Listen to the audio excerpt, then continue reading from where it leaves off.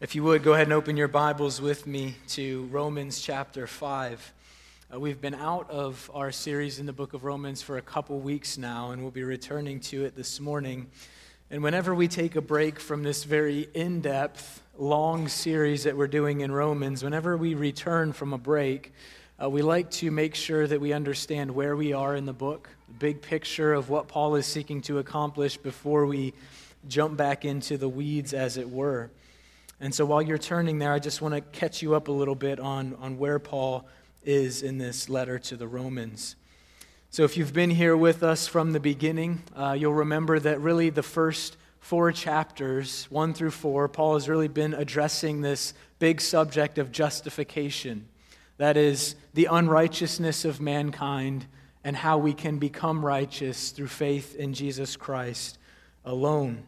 And then in 6 through 8, we will eventually get into the next big section, which is sanctification, how the truths of the gospel should be changing our lives. That is the way that we live as Christians.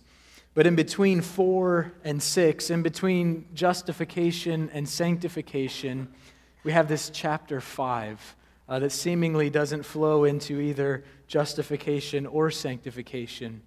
And I think, as Corey said a couple weeks ago, that it really kind of works as a bridge between these two sections. And what I'm entitling it is the bridge of assurance. Because what I believe Paul is doing in really the whole of chapter 5 is he is seeking to provide assurance to his audience that their hope for eternity is secure. It's secure. They can have a firm hope that they will one day see and enjoy the glory of God. And so Paul is rehearsing these beautiful gospel truths to the people in order to assure their hearts of this reality. So as we look at the text this morning, as we read it over, be thinking in terms of Paul speaking these things and talking about these truths in order to produce assurance in our hearts about our future hope. So we're going to read actually from verse 1 of chapter 5 all the way through 11.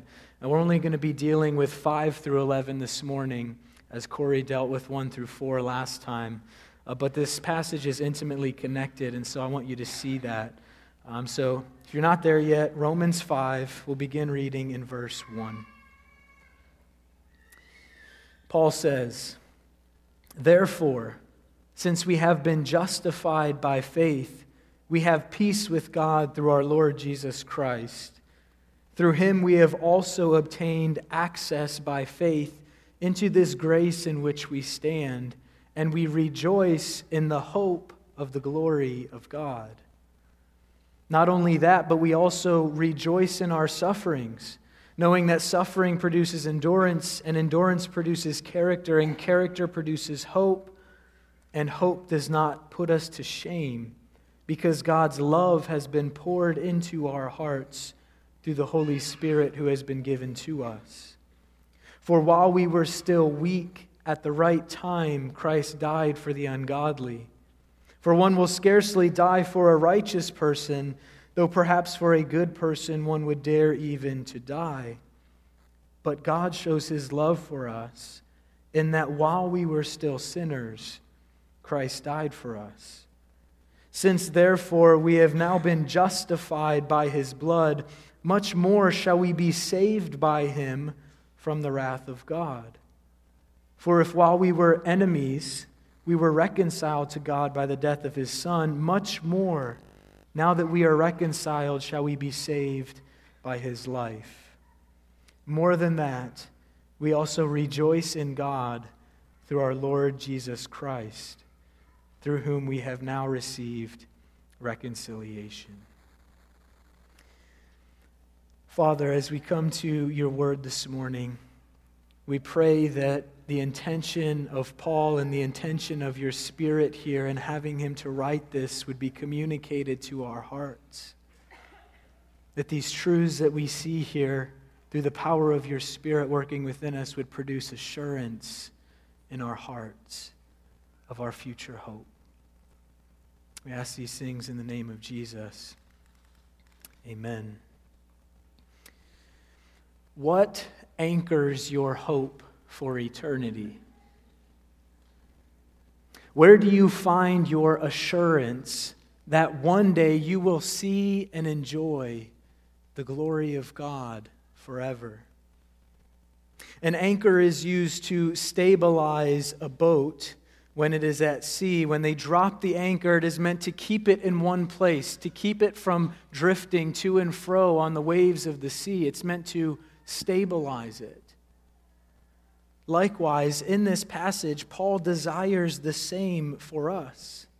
He wants us to be stabilized and assured of our future hope, not for the sake of certainty and assurance alone, not so that we can just sit and be assured of our future hope, but this assurance is to be producing something in us. Paul is seeking to assure us of our future hope so that we can live the life now that God intended us to live. And Paul understands that in order for us to live this life that God intends, we must be sure of our future hope. We must be stabilized in this regard. We must be anchored in truth. So as we look at our passage here this morning, Paul's aim really is to show us what ought to anchor our hope for eternity. But he also shows us what this anchored hope produces in us now. And really, Paul shows us two things that should anchor our hope for eternity. First, he shows us that our hope for eternity should be anchored by the love of God for us. And then he shows us that our hope for eternity should be anchored by the salvation blessings that we've already received. So let's first consider what Paul says about the love of God and how it should be an anchor for our future hope. As we look here and begin in verse 5, what we see is Paul talking about the experience of God's love in our hearts as an anchor for our hope. So this is what he says. He says, hope, and this is in reference to the hope from verse 2, that we rejoice in the hope of the glory of God, that one day we will live and dwell with him forever. This hope of the glory of God, verse 5, does not put us to shame, because God's love has been poured into our hearts through the Holy Spirit who has been given to us. Now, what Paul is doing here in this verse is he's bringing together two different things. He's bringing together our hope for eternity with the love of God communicated to us through the Holy Spirit. He's seeking to link these things together for us. He says this hope that we have of this future glory is not a shameful hope. It's not an unreasonable hope. It's not a foolish hope. Why? Because God's love has been poured into our hearts through the Spirit who has been given to us. And if we have the experience of this hope, can we not be certain, or the experience of this love, can we not be certain of our future hope? Now, Paul is telling us that we have good reason to hope in this future glory because God has brought us in an intimate and personal way to experience his love for us. In other words, the Holy Spirit actively bringing us to experience God's love ought to be an anchor for our future hope. This experience should stabilize us in regards to what our future holds. I remember the first time that I experienced God's love being poured into my heart. It was at the point of my conversion.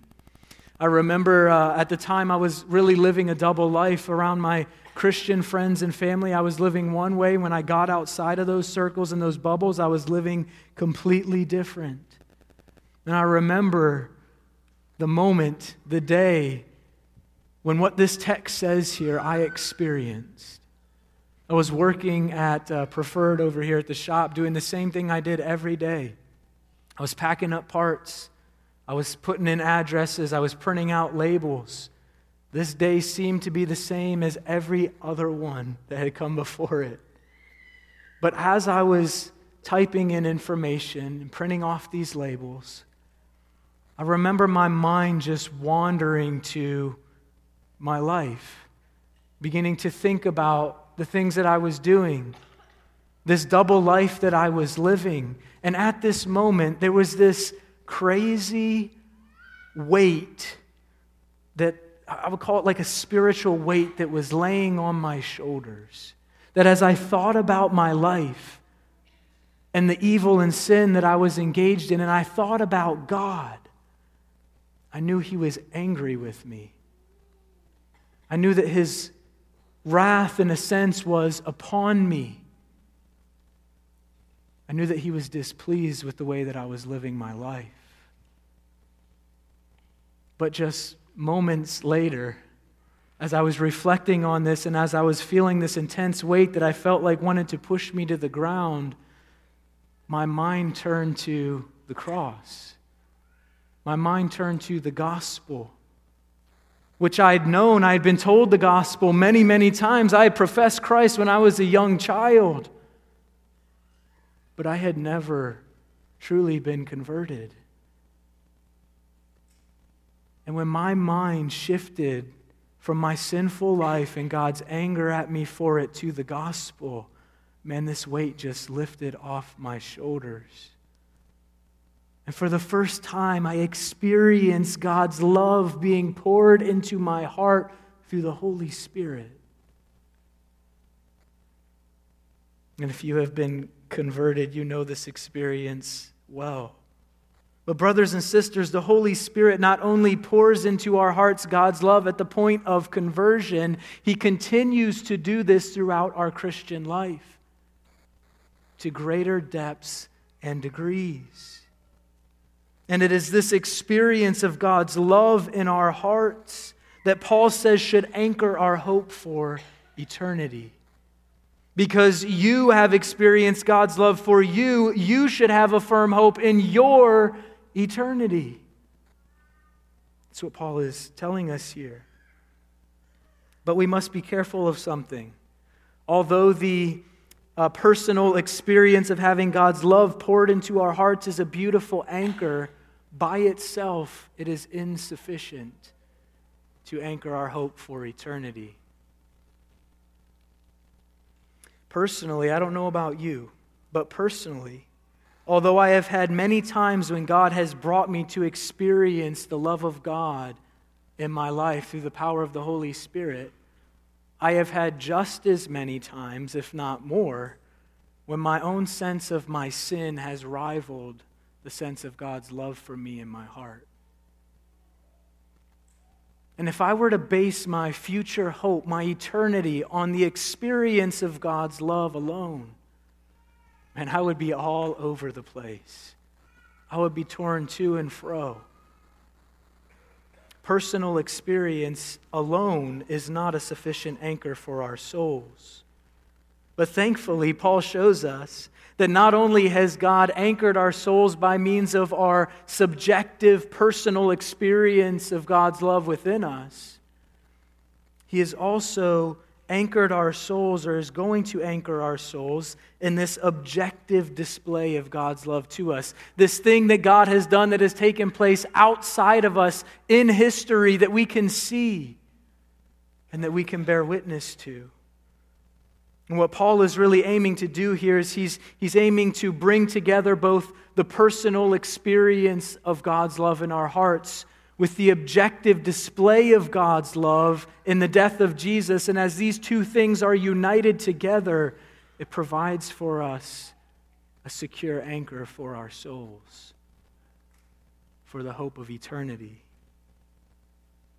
And so he's spoken here about love as we have experienced it.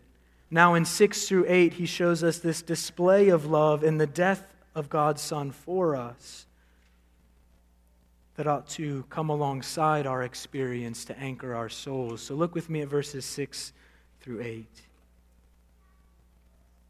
He says, "For while we were still weak, at the right time Christ died for the ungodly. For one will scarcely die for a righteous person, though perhaps for a good person one would dare even to die. But God shows His love for us in that while we were still sinners, Christ died for us." Now, Paul doesn't simply say, your hope should be secure because God has shown his love for you in sending Jesus to die for you. No, he adds a little bit more here to show us the nature of God's love for us in sending Jesus, that we might trust him more. And he really says two things about God's love for us, or this display of God's love in the death of Jesus. First, he shows us that it was a planned love. Look with me again at verse 6. He says, "For while we were still weak, at the right time Christ died for the ungodly." Now, we're tempted to gloss over and skim over this phrase, "at the right time." But it's actually central to what Paul wants to say here. You see, Paul is telling us when he says, "at the right time," Paul is telling us that this display of God's love for us was planned in advance. That God had a time appointed that Christ would come and die. And that when he came, he wasn't early and he wasn't late. He was right on time. We see this all over the Bible. In the Gospels, Jesus is always talking about his hour. His hour had not yet come, or when the time had come for him to die, that his hour had come. We see Paul talking about in the fullness of time, at the appointed time, God sent his Son to die. But perhaps the most explicit scripture in this regard is Acts 2:23. In Peter's sermon at Pentecost, when he says this, "This Jesus was delivered up," that is, delivered up unto death, "according to the definite plan and foreknowledge of God." Brothers and sisters, God's display of love to us in the death of his Son was not haphazard. It was not by chance. It was not by some good roll of the dice or by some surprising fortune that this happened. No, this was planned by God before the world began. And this should tell us something about God's love for us, should it not? That God doesn't love us by accident. He loves us intentionally and purposefully. And not only does Paul show us that God's display of love in the death of his Son was planned, he also shows us that it is divine. That is in contrast to a human kind of love. And we see this in verses 7 and 8. He says, "For one will scarcely die for a righteous person, though perhaps for a good person one would dare even to die. But God shows his love for us in that while we were still sinners, Christ died for us." Now, in these two verses, Paul is contrasting divine love with human love. And he's showing us the difference between the two. In verse 7, Paul talks about the type of person humans are rarely willing to die for. He says one will scarcely or rarely, if ever, die for a righteous person. And perhaps for a good person, one would dare even to die. Now, it doesn't take a whole lot of thinking on our part to realize that we as humans, are rarely willing to lay down our lives for another person. But those who would be theoretically, hypothetically willing to die for another person are willing because they believe that that person is worth dying for, or that they deserve to be died for. In other words, they're a good person. They're righteous. I would give my life for them. They're innocent. They're good, right? You see, we as humans can conceive of dying for someone else who is good, but it is inconceivable to give our lives for someone else who is evil. We just don't think that way, do we? You know, last time I checked, I couldn't find anyone who was willing to push Hitler off of a railroad track and take the oncoming train in his place, right? Like, how many of us are volunteering for that? We're just not. But it's at this very point that Paul shows us the drastic difference between human love and God's love. Look at verse 8. But God shows his love for us in that while we were still sinners, Christ died for us.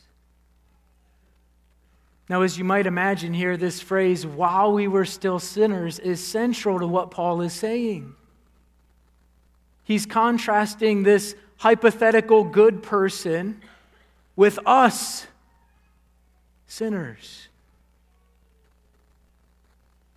And brothers and sisters, it's not as though God sends Jesus to die for bad people who have hurt other people, although that would be an amazing act of love on God's part. No, what God does is far greater and more astonishing than that. God not only sends his Son to die for people who were hurtful and hateful to other people, God sends his Son to die for people who hated him. Every sin is an offense against God. It's at this point that we should be thinking back to Romans 1 through 3 and thinking about the way that Paul describes the unrighteous person, that person who is insolent and haughty, who seeks to put God out of their minds, who has corrupt and sinful desires, who is disobedient to parents and malicious and gossips and haters of God. That picture of humanity that Paul paints for us is completely contained in this one word, sinners.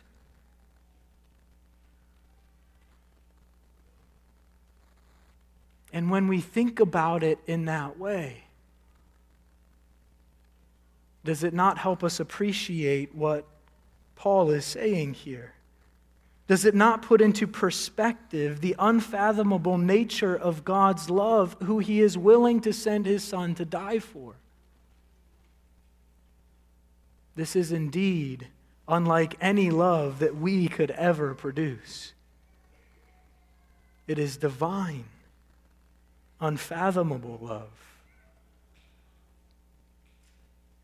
So back to Paul's point here. He is saying that because we have this subjective, personal experience of God's love in our hearts through the Holy Spirit, and because we have this objective display of God's love that he has given to us in the death of his Son, this planned and divine love, both of these things together, as we see it and as we experience it, should produce a firm anchor for our future hope. The rationale goes like this. If God has displayed his planned and divine love to us in the death of Jesus, and he has allowed us to experience that through the Holy Spirit, why would we think that our eternal hope is not secure? Why would we think that when we get on the other side of this life, that God isn't going to show us that same love? Indeed, he will, and that's the point here. So Paul shows us that the first anchor for our future hope is the intentional, unfathomable, and experiential love of God for us. But this isn't the only place that Paul anchors our future hope. He also anchors it in the blessings of salvation that we have already received. And we see this in verses 9 and 10. Paul says, "Since, therefore, we have now been justified by his blood, much more shall we be saved by him from the wrath of God. For if while we were enemies we were reconciled to God by the death of his Son, much more now that we are reconciled shall we be saved by his life." Now, the two salvation blessings that Paul mentions here are justification and reconciliation. But the focal point of these two verses is the repeated phrase, much more. Much more. And by using this phrase, Paul is making a logical argument from the greater to the lesser. And the point of the argument here is this: that if God has done this great thing for us already, can we not be certain that He will do this far lesser thing for us in the future? That's the logic here. So let's consider what the great things are that God has done for us already, and what those lesser things are then that we can be certain of. So Paul tells us in verse 9, he says first that we have been justified by Jesus' blood. Justification being the great thing that God has done for us. We have been declared just or pure or righteous by the all-seeing judge. The one who sees our every dishonorable desire and selfish action. The one who hears every corrupt thought and vain word spoken, declares us not guilty. Brothers and sisters, there's not a greater thing in this life when you consider the height, the glory, the holiness, and perfection of God, for Him to declare us, wicked sinners, just, not guilty, righteous. That's what this entire book is about. That's what our faith is about. That's what the gospel is about that we proclaim to people, is that you are sinful in need of a Savior, and Jesus came that you might be saved. This is the greatest thing that God has already done. But not only does it say that God has justified us by the blood of Jesus, in verse 10 it says that we were also reconciled to God by the death of His Son. Now, could it get any better than justification? Apparently it can. What it means to be reconciled is that our relationship with God has been restored. So imagine this for a moment. The same judge who we have infinitely offended, after pronouncing us not guilty, doesn't just say, "You can go on your way now. Go try to live a better life. Please get out of my courtroom." No, that same righteous and holy judge who sees all the parts of us that we sometimes don't even know about in ourselves, pronounces us not guilty, but He doesn't stop there. He then welcomes us into relationship with Him. He says, "Come, I want you to be my friend. Come, I want you to be in my family. I want you to be my child." It doesn't get any better than that. The great thing that God has done for us already is that He has justified us and He has reconciled us to Himself. So if we have this already, if He's done this for us already, if we are assured that this has happened already, then what are the lesser things that we can be certain of? Verse 9 says that since we have been justified by Jesus' blood, that we can be assured much more that we will be saved from the wrath of God. And verse 10 similarly says that because we have been reconciled to God, we shall be saved by His life. See, what Paul is telling us here is that because we have been justified and reconciled already, saved, he's talking about a future reality, that we can be certain that when we see God, there will be no wrath for us. that we will be saved on that day from the wrath of God. That we can be certain of it, that our hope for the future is secure because it's anchored in what God has already done for us. Brothers and sisters, we can be completely assured that we will see and enjoy the glory of God, that this hope that we have in our future does not put us to shame, is not foolish, because God has shown His love to us, and because He has already justified and reconciled us to Himself. But again, Paul isn't just telling us these things to inform us about something awesome that is coming in the future that we should be looking forward to. All of this talk in the text about a future hope, we shall be saved from the wrath of God, we hope in the glory of God that is coming. All of this future talk in the text is moving toward a present reality. That this assurance that we have in our future hope should produce something in us and change the way that we live our lives now. Our last verse, verse 11, tells us what this assurance about our future hope should produce in us now. Paul says, catch the phrase that he uses here, more than that, more than everything we've just talked about. We also rejoice in God through our Lord Jesus Christ, through whom we have now received reconciliation. Brothers and sisters, the life that God desires that you live is a life of joy in Him. And when we have our future hope anchored by the gospel that we've just seen, we will live a life of joy until we reach that promised glory.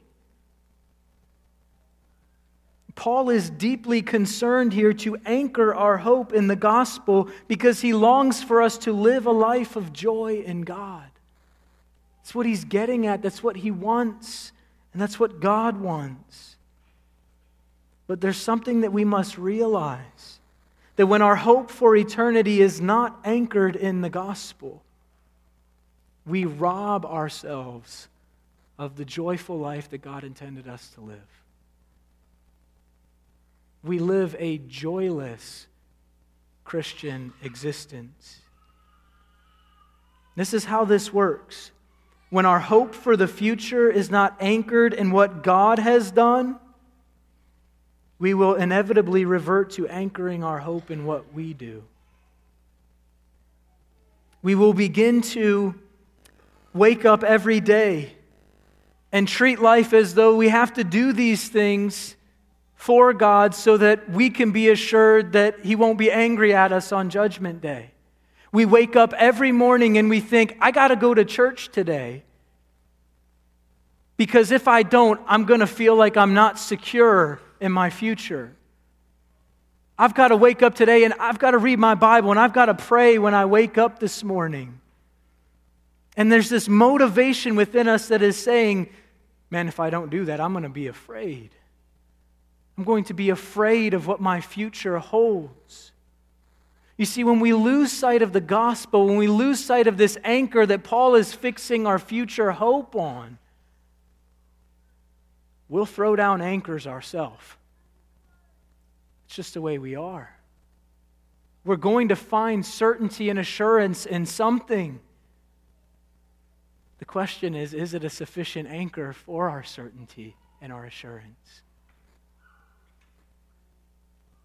Brothers and sisters, when we live this life, it is a joyless existence. Because we're no longer motivated by loving God and loving others. We're no longer motivated for living for Him out of a deep sense of joy in Him. It comes from a sense of fear and uncertainty. Feeling like we got to do this to feel like we're good, to feel like we're okay. We miss the life that God desires us to live, a life of joy in Him, when our hope for eternity is not anchored in the gospel.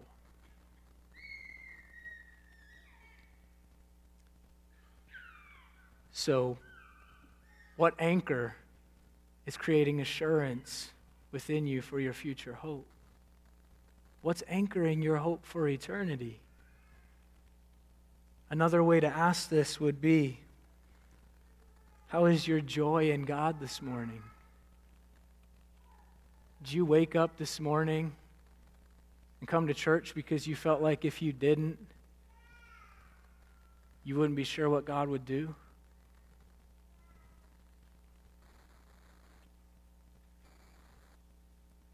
Is that the life that you're living? Is that what your Christian walk consists of? Brothers and sisters, if this is where you find yourself this morning, you must return to the only sufficient anchor for your future hope. That's just what we sang about this morning. Christ. Christ alone is the only firm anchor for our souls. Brothers and sisters, believe me when I say this. If Christ will be your anchor day by day, He will not fail you. You will live that life of joy that God desires you to live. You will find that certainty. You will live in that assurance. And you will honor God profoundly in the way that you live your life for Him. Let's pray.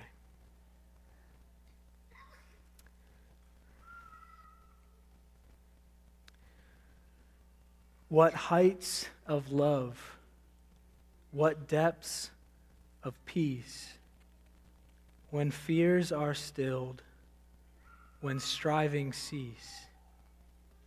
My comforter, my all in all, here in the love of Christ I stand.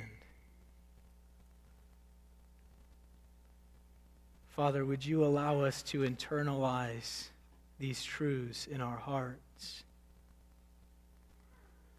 that Christ might be our sure and true anchor, and that we might live a life of joy in you. We pray this in the name of Christ and for His glory. Amen.